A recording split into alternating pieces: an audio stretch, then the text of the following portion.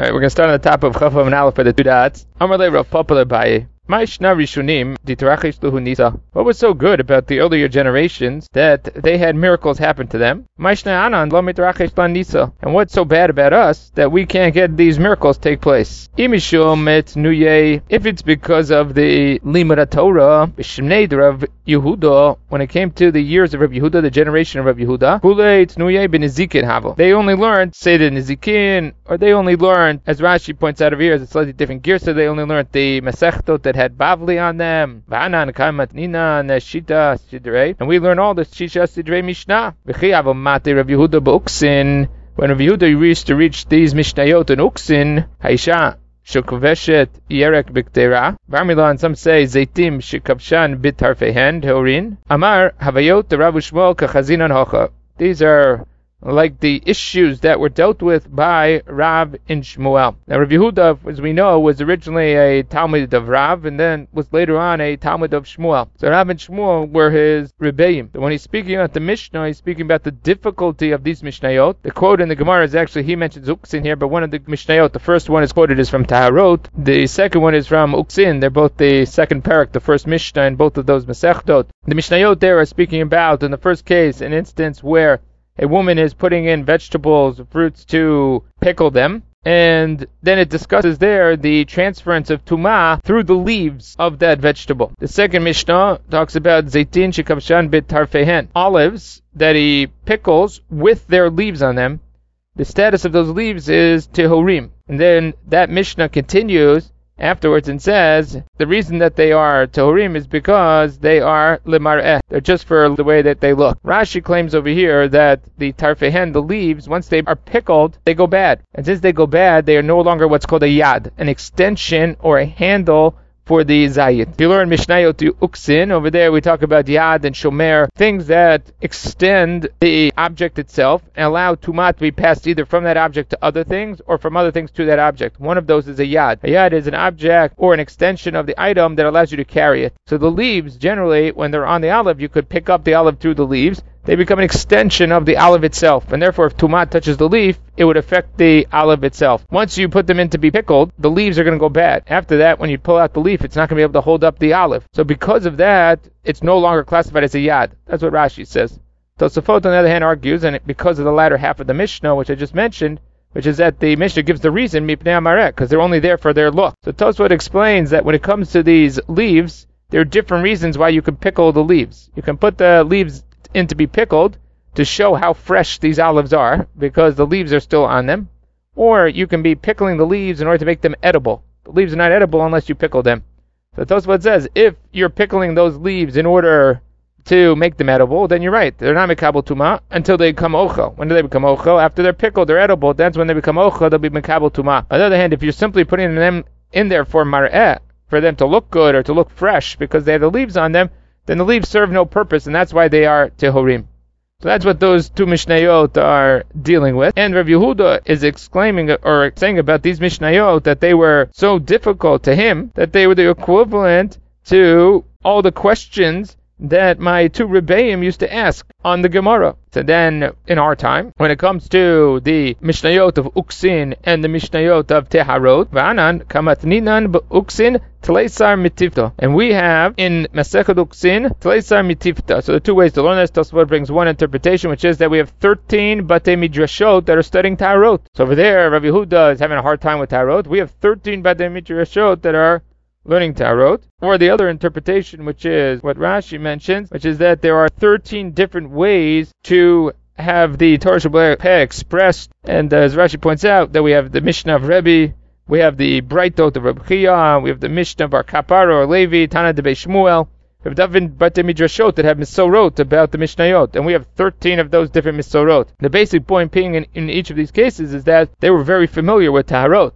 unlike the earlier generation. So that's the comparison in terms of Limud Torah. The Limud Torah is certainly increased and is of a both greater quantity and maybe even quality. Rav Yehuda ki Avishalef Chad Misanei Ata Mitro speaks about this a lot in Tanit. When we get there to Masechet Tanit, in terms of establishing fast days for rain in Eretz Yisrael. So when they began the fast day, one of the things they did was remove their shoes because it has a din of a Tanit Tzibor, of din of Avelut, like we have on Tisha B'Av. and therefore you have the Chameshet Inuim, you have to remove their shoes. So as soon as he began to remove his first shoe, at the Mitra it started to rain. That was enough indication of difficulty that they were having that Hashem brought the rain as soon as he started to take off his shoe. We afflict ourselves, scream out to Hashem, and nobody listens. Nothing happens. We could scream, daven, do anything we want, and nothing changes. So why is it that, despite the increase in Limud Torah, despite the plethora of yeshivot studying Tarot and Shisha Sidrei Mishnah, we're not getting answered by Hashem? The earlier generations used to be Moser Nefesh in order to be Mekadesh Shem Shemaim. We don't do that. We live the good life. We're not so ready to give up of ourselves in order to be Mekadesh Shem Shemaim. Again, this doesn't mean like the classic or today, the way that Kiddush Shemaim is used in terms of someone dying al Kiddush Hashem. But here, Kiddush Hashem means that people were not willing to sacrifice for Kiddush Hashem. Like this case of Rav Ada Barava, the Chazi L'Hai Kutit, Dahava Levisha, Karbalato B'Shukka. Saw this non-Jewish woman who was wearing a Karbalato B'Shukka. Now, number one is that he didn't know she was a non-Jewish woman. The narrative is just explained to us that she was a non-Jewish woman. And number two is the Karbalato. It's unclear what this Karbalato is. We saw earlier in the Masechta the Karbalato of the rooster, which is the crown of the rooster, the red crown. So over here it could be that it's a beged, it's a red beged. And that's what you can see in the Mesorah Shas. He brings down from the Aruch that's what he believes it was. It was a red beged, which was something that was flashy and was not the proper tzniut for a Bat Yisrael. Rashi brings that Karbalato were very expensive clothing, and others explain that Rashi means that she shouldn't have been walking around with expensive clothing without properly covering it. And the last explanation for Karbalato is that it was actually kilayim, and that would relate it back to the previous Gemara that we spoke about, that someone is wearing kilayim, there's no din of kavod briot, they have to be pushtan afilu b'shuk. And that's the connection between these two Gemarot. Either because Karbalato is kilayim, and even if you say that Karbalato is not kilayim, we're talking about being mikadesh shem shemaim, being moser nefesh l'kiddush Hashem. And the previous Gemara spoke about the fact that there is ein chokhmah ve'ein tvura ve'ein tzala neged Hashem, that there is no consideration about one's personal comforts when it comes to keeping the mitzvot Hashem. Therefore, one is wearing kilayim, they have to be pushtan b'shuk, even though that may not be kavod abriot. So then he goes ahead, Savar the Bat Yisrael, he thought she was a Jewish girl. Kam kare mino. He went ahead and ripped it off of her. So again, either because he thought it was inappropriate type of clothing that she was wearing, or because it was kilayim and it was an isur, or as Rashi says that she was wearing it in such a manner that she wasn't taking care of it, was not presenting it in the proper manner. Iglai milta de kutiti. In the end, it figured out that she was not a Jewish woman, and she was actually non-Jewish. Shemua ba'arba mea zuz. They fined him 400 zuz for his attack, for his inappropriate behavior. Samalei mashmech. So he says to this woman, "What's your name?" Amarlei Matun. My name is Matun. Amarla. They made a play on the words. Matun, Matun. Arba mea zuze shavio. Play on the name Matun, meaning Matan. 200, so matun, 200 ends up being that your name is worth 400 zuz. The other possibility Rashi brings down is matun is to act with a certain amount of restraint. Had I been with more restraint, it would have not cost me 400 zuz. But because I acted brashly, I acted impulsively, therefore it cost me 400 zuz. So the Gemara brings this as an example of a story that Rav Ada Barava was willing to get fined 400 zuz, because he did what he felt was correct here in terms of being Mekadesh Shem Shemaim. He didn't think about his own personal wealth. He didn't think about his own considerations. He thought about the Chared al Dvar Hashem, and therefore he acted on that feeling of being Chared al Dvar Hashem, even though it cost him a tremendous amount of money. Okay, now the Gemara moves on and says, Rav Gidol Avarogil Tavako Azil V'yotiv Asherei Tefillah. Rav Gidol used to sit at the entranceway to the mikvaot. Amalu, hachit tvilu. As the women came there, he would instruct them about how to perform tvilu properly. He gave them instruction, he gave them halachic indications as what they should do. Aren't you worried about the Yetzer Hara? You're sitting here outside the women's mikveh. Isn't there a certain amount of Yetzer Hara because you're engaging with the women? He says back to them, Damyan bapai kikake chiyure. In my eyes, they're like white geese. They didn't have that effect on him. They didn't have that impact on him because he was engaged in Torah, engaged in the halacha. Rabbi Yochanan Havarogil Davakazav Yotiv Ashari Tvila. Similar story is told about Rabbi Yochanan that he used to go sit at the entranceway to the Shari Tvila. Amar Kisalkan Benot Yisrael V'atin Mitvila. When they come up from their Tvila and Mistaklan bi, they'll see me. And as we know, Rabbi Yochanan was very good looking. He was an extremely handsome man. And if the Benot Yisrael, as they leave the mikveh, they look at me, that will impact on them, and then they will have offspring that are as beautiful as me. Aren't you worried about the ayin hara? I am a descendant of Yosef, that the ayin hara has no impact on the zera of Yosef. So the first thing to ask over here is, why did they ask Rav Gidel about when he said Zayda Shari Tvila, aren't you worried about the Yetzer Hara? And by Rabbi Yochanan, they only asked him about the ayin hara. So we know why by Rabbi Yochanan they asked him about the ayin hara, because he was focused on the beauty, or his own personal beauty, which was the contributing factor to him sitting there and affecting the women. So we know why they asked about the ayin hara, but what about the Yetzer Hara? How come they didn't ask that about Rabbi Yochanan? So Bach brings a Gemara story about Rabbi Yochanan, which is not so relevant to our story over here with the son of Rish Lakish, but it said there that he had very long eyelashes, and that it was difficult for him to see through those eyelashes. They used to have to lift him up to see. And so the Gemara doesn't ask about the Yetzer Hara because Rabbi Yochanan really wasn't able to see without any help or outside intervention, and therefore he wasn't looking. So the issue for him was not an issue of Yetzer Hara, it was only an issue of ayin hara. Whereas Rav Gidel was instructing the women, and he was engaging in conversation with them in order to instruct them about the halacha, so therefore he was definitely looking directly at them or conversing with them, and that's why the Gemara over there asks about the Yetzer Hara.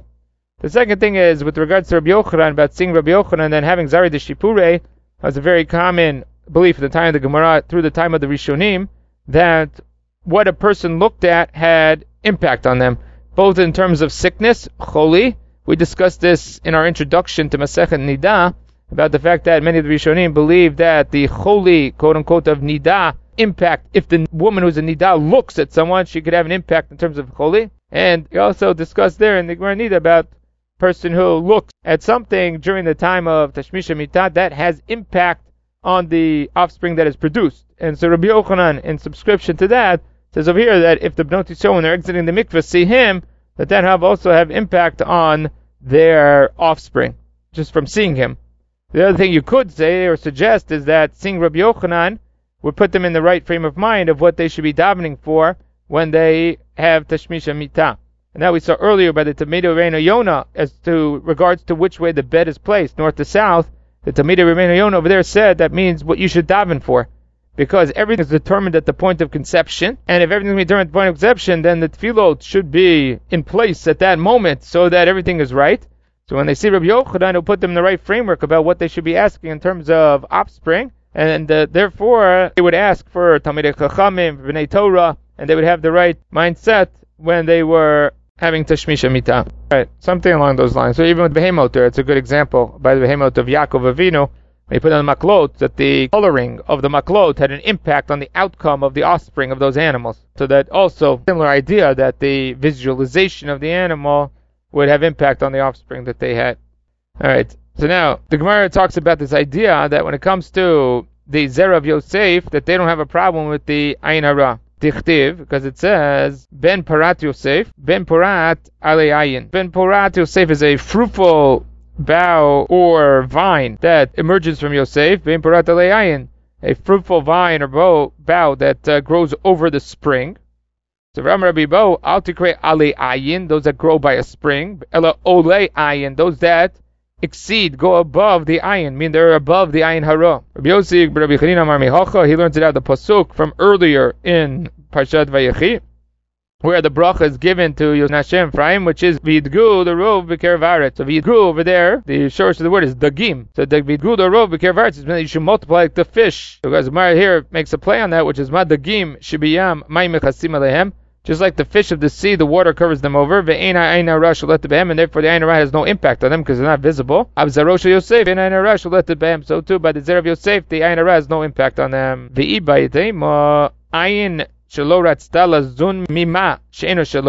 eye that did not want to benefit from that which did belong to him, meaning Eshet Potifar, ayin hara shalatet bo midah keneged midah, since Yosef did not follow what his eyes saw. and that he withheld and held himself back from engaging with the wife of Potiphar, therefore he is rewarded midah keneged midah, that the ayin hara has no impact on him. Alright, now we move on to the next Mishnah. We dealt with the first Mishnah in terms of Turim from Kriyat Shema when we're dealing with Meitim, Onain. Now we move on to other Turim for Kriyat Shema, which is Nashim, Vavadim, Uktanim, Turim, Kriyat Shema. All of these three in this category are Turim, Kriyat Shema, women, and Avadim. They extend for the same reason. Here we're talking about Avadim, which is an Evet Gnani. They have the same din as a woman, which is that they are Turim from Mitzvah Tasei, Shazman Grama. If you have a time-bound positive mitzvah, then they are Turim. Kriyat Shema is an example of a time-bound mitzvah, a positive commandment, and therefore Nashim and Avadim are going to be Turim. Katan is Patur mi Kriyat Shema. That is somewhat of a controversy as to why they are Turim from Kriyat Shema. Rashi says over here that the Katan that we're speaking about over here is a Katan she'egia lechinuch. It's a Katan that's reached the age where you are obligated to educate him in the mitzvot. Rashi says, then why is he Patur? So listen to this line in Rashi. It's a fundamental line in Rashi about chinuch. This machloka between Rashi and Tosafot actually is more explicit in Sukkah, but Rashi's opinion is laid out over here very clearly. It's the last two lines in Rashi on this Amud. Tanim. Afilu katan shegil chinuch lo hitilu al aviv lechanchol b'kriyat shema. They did not obligate his father to educate him and to have him practice in the mitzvot of kriyat shema. Lefi she'eno matzui tamid k'shemiyah zman kriyat shema. He is not around when the zman of kriyat shema comes up all the time.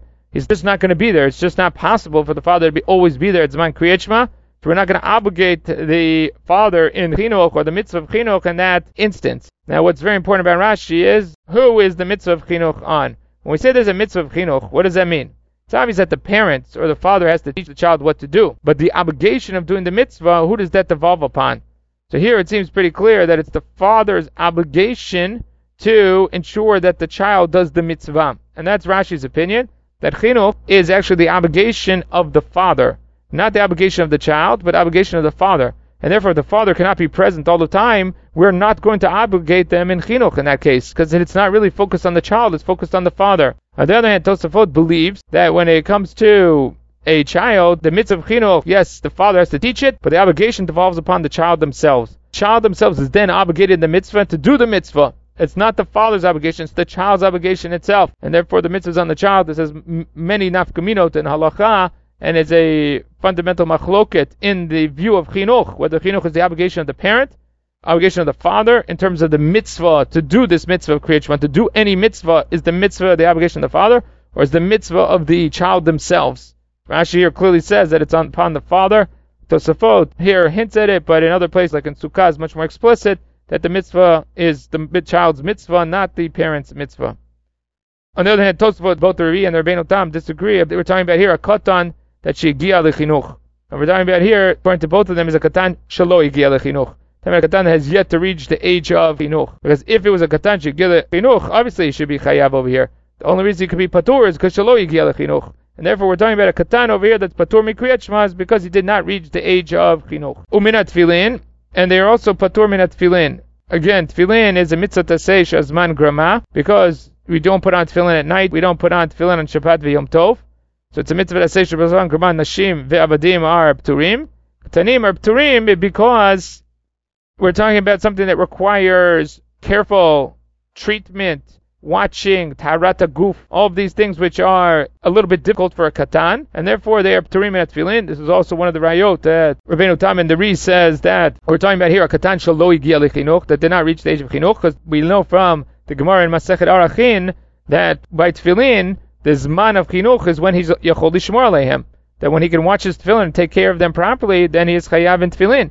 So you see again that the katan is chayav in tefillin when it comes to that mitzvah of chinuch. So therefore they both suggest here, the Ri and the Rabbeinu Tam, that we're talking about a katan shelo egia lechinuch. V'chayavin. Now, they are now chayav b'tfilah and davening, u'b'mezuzah, putting up a mezuzah, u'b'berkat hamazon and benching. So by nashim v'avadim, we're going to discuss this in the Gemara, why tfilah, mezuzah, and birkat hamazon have a requirement, or the women are chayavin.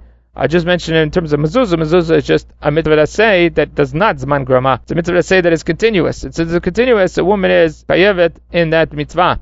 Tfilah and birkat hamazon we'll deal with in the Gemara. As far as a katan in this latter half of the Mishnah, is a katan chayav in these mitzvot? Or is a katan chayav in tefillah or not in tefillah? So here's where the Ri and the Rabbeinu Tam differ. The Ri says that the first half of the Mishnah is talking about a katan that has not reached the age of chinuch. The latter half of the Mishnah is talking about a katan that did reach the age of chinuch.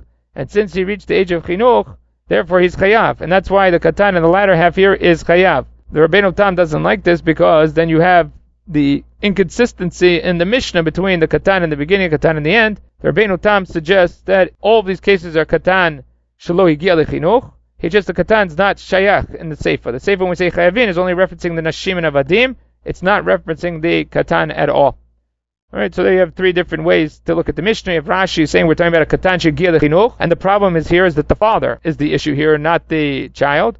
We have the Ri and the Rabbeinu Tam both saying that it's a katan shelo higia lechinuch, and that's why they are pturim. In the latter half of the Mishnah where they're chayavim, either you have to say it's a katan shegia lechinuch, or that it's not relevant to the katan. Now the Gemara says, Kriyat Shema. We're talking about Kriyat Shema Pshita. Mitzvah Seisha Zman Gramahu. What would you think? Why would you have any havamina that a woman should be chayevet in Kriyat Shema? It's a time-bound positive mitzvah. Chol mitzvah Seisha Zman Graman Nashim Turot. And any mitzvah that say that is time-bound, women are exempted from. The Gemara says,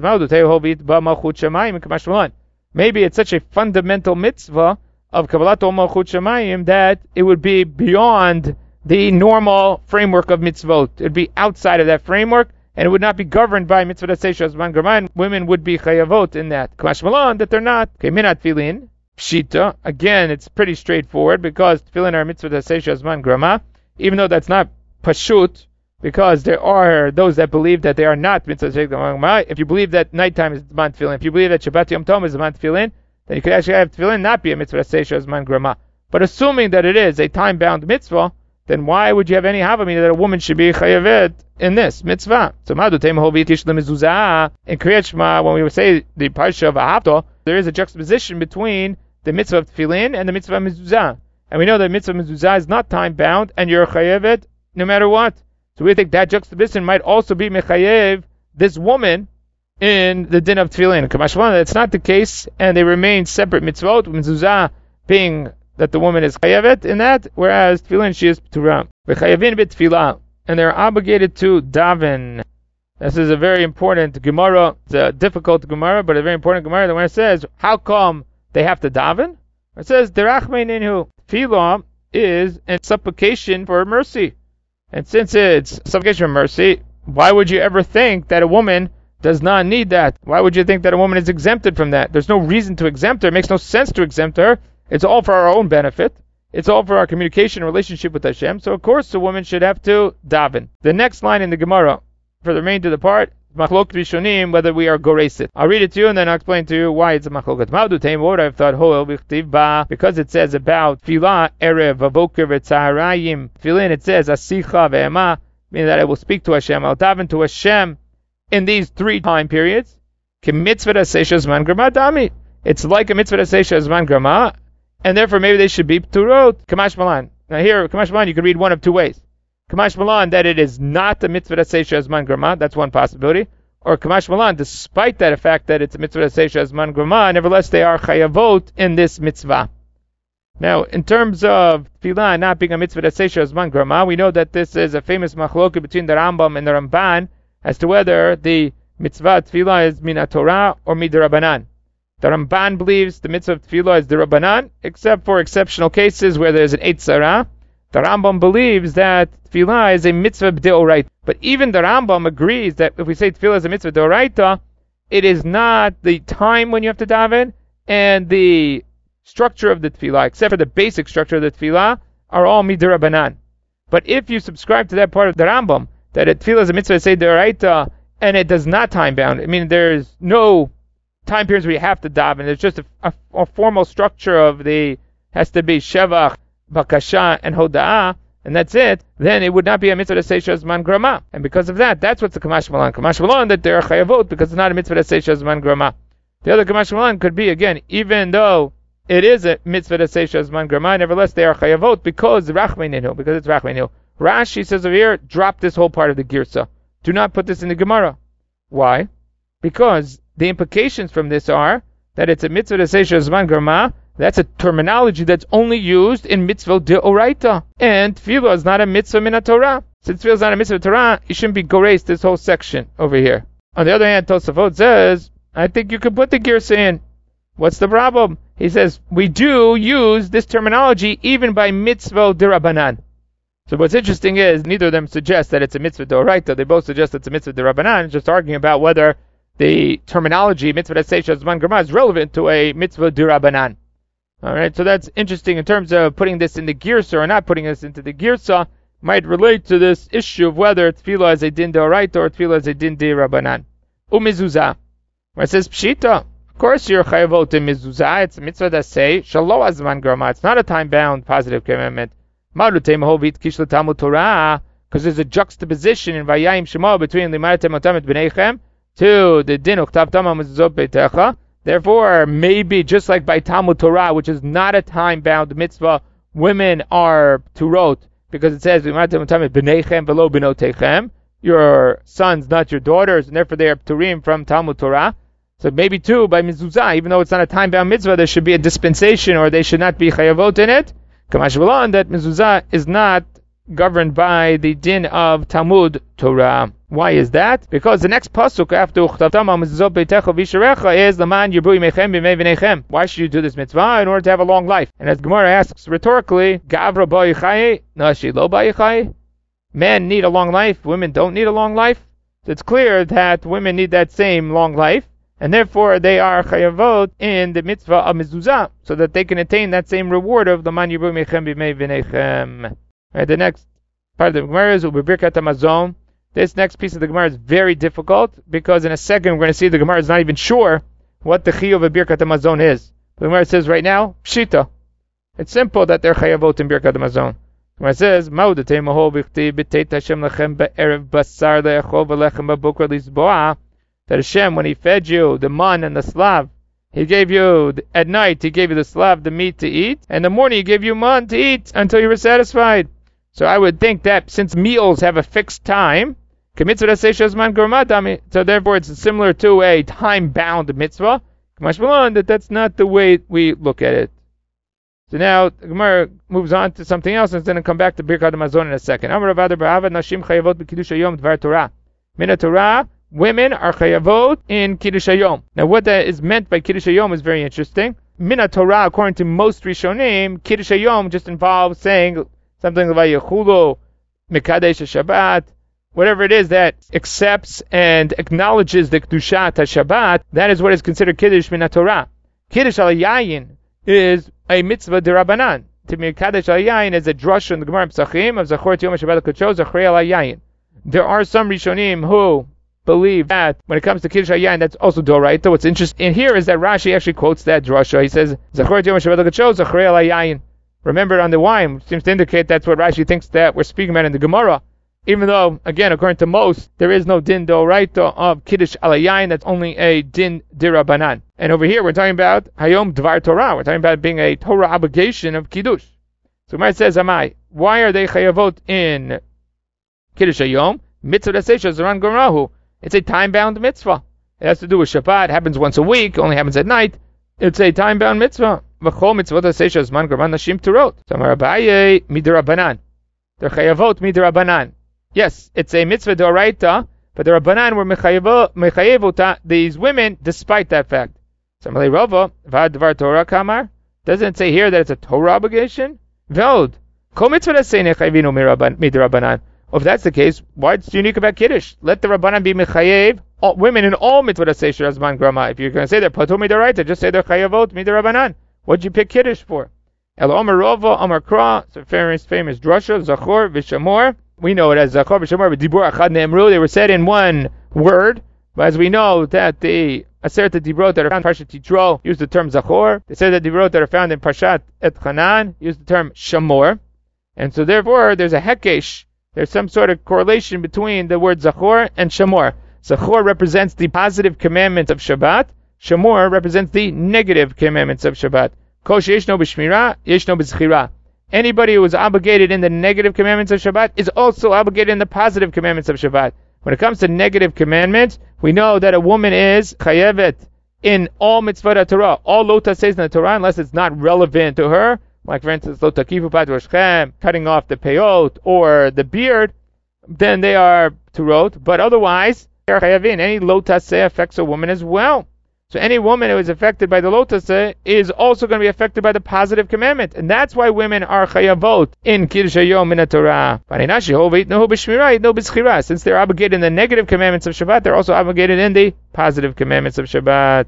Just to encapsulate and understand that, the din of a woman being chayavet in Kiddush Hayom min Torah puts her on the same plane as her husband, which means that a woman could be motzi her husband with Kiddush, or it's just like a husband can be motzi his wife in Kiddush, because they have the same level of chiyuv, they have the same obligation min Torah in Kiddush. What will change is, for instance, if the husband goes to shul and davens, and then he's yotze already his din of Kiddush deoraita, Kiddush min Torah, and then he comes home and he's going to make Kiddush for his wife, and he's only obligated midrabanan, and she is obligated min Torah. In that case, he may not be able to be motzi her. We're going to discuss this in 1 second again when we deal with Birkat HaMazon, and that is because there may not be any arevut. There may not be any joint responsibility of mitzvot between men and women, and because of that, we do not have the principle of Yatsa Motzi, which is that generally we have a principle that even if you completed a mitzvah already, you're able to do that mitzvah and help someone else accomplish mitzvah. So for instance, if you heard the shofar on the morning of Rosh Hashanah, and then later on in the day someone needs you to blow the shofar for them, you can blow the shofar for them, even though you're no longer obligated in the mitzvah shofar, since you once had an obligation, and you are shayach, or relevant to that mitzvah, you can be motzi them. But that'll only be true if you have some sort of joint responsibility between us. And we're going to see in a second that may not be so clear when it comes to women. So the solution to that problem is to always make sure that the women on Friday night say some sort of kiddush midoraita. Kiveger claims that if you say Good Shabbos, that's enough to be kiddush deoraita. But otherwise they should just say vayechulu. They should say something that it takes them down a notch from the kiddush deoraita to kiddush deorabanan. So therefore the men and women are on the same level of obligation when the man is making kiddush at home to be motzi the woman. Now the Gemara continues and moves back to the issue of Birkat HaMazon. Amalei Ravina l'Rava, Nashim beBirkat HaMazon deoraita or deorabanan. Women, are they chayavot to Birkat HaMazon and benching min Torah, or only rabbinically? So now that goes back to the previous Gemara, which was very difficult. The Gemara before said pshita by Birkat HaMazon that the women are chayavot. Now all of a sudden the Gemara is uncertain as to whether the din is a din derabanan or a din deoraita. So how could it have been so pshita before that they are chayavot in the midst of Birkat HaMazon? Here we're not even sure what the obligation is. Is it an obligation in a Torah or an obligation derabanan? So it seems a little strange that we have pshita before and then the girsa over here. So some of the Rishonim have different girsaot here. Lands up in a major machloket Rishonim as to basically how to understand this Gemara and how to reconcile that with the Gemara in Erachin, which speaks about women and Birkat HaMazon as well. Now just to go back to what is the question of the Gemara here, why would you have a question as to whether a woman is obligated min Torah or midrabanan in Birkat HaMazon? Rashi claims that the question here revolves around the issue of ala arza tova shel Tanakh. The whole premise of benching is that we're thanking Hashem, we're giving Hashem bracha for the land that He gave us. And therefore, since the women, the nekevot, are not inheritors of the land, will not have an obligation in benching min Torah. Rashi raised, what about Benot Tzlafchad? They did inherit the land. The answer is that they did it al zchut avihem. They got it as a derivative of their father. They didn't get it because of themselves. They got it because their father inherited it, and then they got it from their father. But since they are not relevant to the Nachalat Haaretz, maybe you would think that they should not be chayavot in benching. That's what Rashi says, that the safek here is whether it's derabanan or not. Whereas Tosafot says he doesn't think that makes any sense. Because if what Rashi is correct over here, then Kohanim and Leviim should also be B'turim from benching. Because Kohanim and Leviim also don't have a parchelik in the Nachalat Haaretz. So why shouldn't they be patur as well? So Eliyesh Lomar Tosafot says the time in Mishum Dechtiv al Britcha Shechatamta B'Yisraenu V'Torah Techa Shelimaretanu. In benching in the second bracha we say that we thank Hashem for the Brit that He Chatamta B'Yisraenu put in our flesh, which is Brit Milah, and we thank Him for the Torah that He teaches us. These are both mitzvot that are only relevant to men, not to women. And the Gemara is going to say that anybody who doesn't mention these items in Birkat HaMazon is not Yotzei. So if these items are a part and parcel or primary obligation within benching, and they're not relevant to women, you'd be hard-pressed to say that women should be chayavot in benching min Torah. So that's what Tosfos claims the question is here. Rashi again claims the question relates to the connection to the land of Israel. So one says, "My nafkamina. What does it make a difference if they're chayavot midrabanan or midoraita? Lafuke rabbaim yidei chuvatan. Makes a difference as whether they can be motzi other people in benching. If they have a Torah obligation, Ati doraita, my big doraita. Then they, since they're obligated min Torah, can now be motzi someone else, including a man who is chayav midoraita from the Torah. But if you say they're abanan, that they're only obligated rabbinically, then they're not obligated in the mitzvah. If they're not obligated in the mitzvah, they can't be motzi acherim. Anybody who's not obligated in a mitzvah cannot then help someone else be yotzei that mitzvah. And since her obligation is only rabbinic level, she cannot help a man on a doraita level, on a Torah level, be yotzei the mitzvah. Talmid Rabbeinu Yon raises the issue right now, which is that we're going to have later on in the Gemara. The Gemara says that someone who is obligated midrabanan in benching could be motzi someone who is obligated in Birkat Hamazon min Torah. So we see later on in the Gemara that the Gemara has no problem with someone who's obligated midrabanan being motzi someone who is obligated midoraita. So why over here does the Gemara say, well, if the woman's only obligated midrabanan, she can't be motzi someone who has a Torah level obligation? And the answer that's given by the Rosh is that women do not have arvut. They do not have arevut one for the other, meaning that they're not included in this ability to be motzi someone else when you're not obligated in the mitzvah. Arevut makes it that we're all like one joint entity, and therefore you can help each other out to doing the mitzvot. The claim of the Rosh, as well as the Dogel Mervava, the Nod Yehuda, and Shulchan Aruch, is that women are not included in that principle.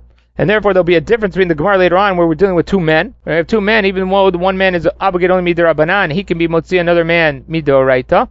Whereas over here, since the women don't have a din of arevut, they're unable to be motzi and a man who's obligated midoraita. But again, it has a big nafkamino to la halacha in terms of arevut, about the ability of women to be motzi someone else when they do not have that same level of obligation. The Gemara says, what's the din here? Tashma, Be'emet Amru, Ben Mevarech Laviv, Ve'eved Mevarech Larabo, V'isham Mevarech Labala. Son being underage can say Birkat Hamazon for his father. An Eved can say Birkat Hamazon for his master. And a woman can say Birkat Hamazon for her husband. Aval Amru Chachamim Tavo Meira Ladam Shishto V'anav Mevarchim Lo. Person should be cursed if that's how he conducts himself, meaning that the person's not educated enough that he can't say his own Birkat Hamazon, and he's having his child or his wife say the Birkat Hamazon for him. That's a sad state of affairs, and therefore he should be cursed. So, if you say that they're obligated in a Torah, you can understand what's transpiring over here. If you're saying, if she's only obligated in Rabbanan, how could she be motzi the husband doraita? The Gemara says, according to your reason, katan bar chiyuvo.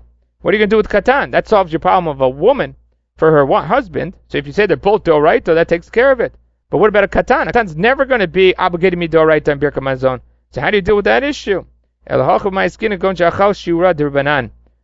man only ate a rabbinic amount, which will obligate him in Birkat Hamazon. And therefore you're dealing only on a rabbinic level. And a person who's obligated midirabanan can also be motzi another person. So a katan who's obligated midirabanan can be motzi his father, who ate less than a shear that would make him chayav midoraita. And same with a woman. She's only obligated midirabanan. She can be motzi her husband, who is only obligated midirabanan. We'll see later on in the Gemara, it's a machloket, because the pasuk says, V'achalta, v'savato, v'rachta d'Hashem lokecha, that you have to eat, be satisfied, and then say Birkat Hamazon. So the obligation of Birkat Hamazon derives from v'savata, you have to be satisfied. Machloket later on in the Gemara, if that's a kabetz or kazayit, how much that is. But if he ate less than that amount, he's not obligated in a Torah to bench. It's only a rabbinic obligation to bench with less than that shiur. And that's the situation over here, and you can't prove anything from this Breita, because this Breita either be on a Torah level or a rabbinic level, and we can come up with a way to explain the Breita in both instances. Shadash Rav Avira Zimnan Amar La Mishmei de Ravi Ami. Avira was Doresh. Sometimes he said in the name of Ravi Ami. Zimnan Amar La Mishmei de Rav Asi. Sometimes he said in the name of Rav Asi. Amru Malachei Ashreit Lifnei Kodesh Baruch Hu. It's Gemara that we saw towards the end of Nida as well, that the angels came to Hashem. Ribono Shalom Katuv b'Torah. It says in your Torah, Shelo Yisa Panim V'lo Yikach Shochad, that you will not favor anybody and you will not accept bribery. V'lo Ata Nosei Panim L'Yisrael. Don't you favor Bnei Yisrael? Don't you treat them differently? So Hashem panav elecha, same lecha shalom. So it sounds over there that Hashem panav elecha, Hashem will turn His face to you. Now again, we mentioned this in Nida. Tosafot the Nida mentions this as well. The Pashtura pasuk of Hashem panav elecha is not saying that Hashem favors you, but rather that Hashem should find favor, that we should find favor in Hashem's eyes. So the usage of the term is not the same, but it's clear here the Gemara is reading it as that Hashem favors Bnei Yisrael. V'chilo asib panim l'Yisrael. How could I not treat Bnei Yisrael in such a manner? Shekatabti lehem b'Torah, because I commanded them in Torah, v'chalta v'savato v'rakta d'Hashem lokecha, that I said the obligation for benching only comes when you're satisfied.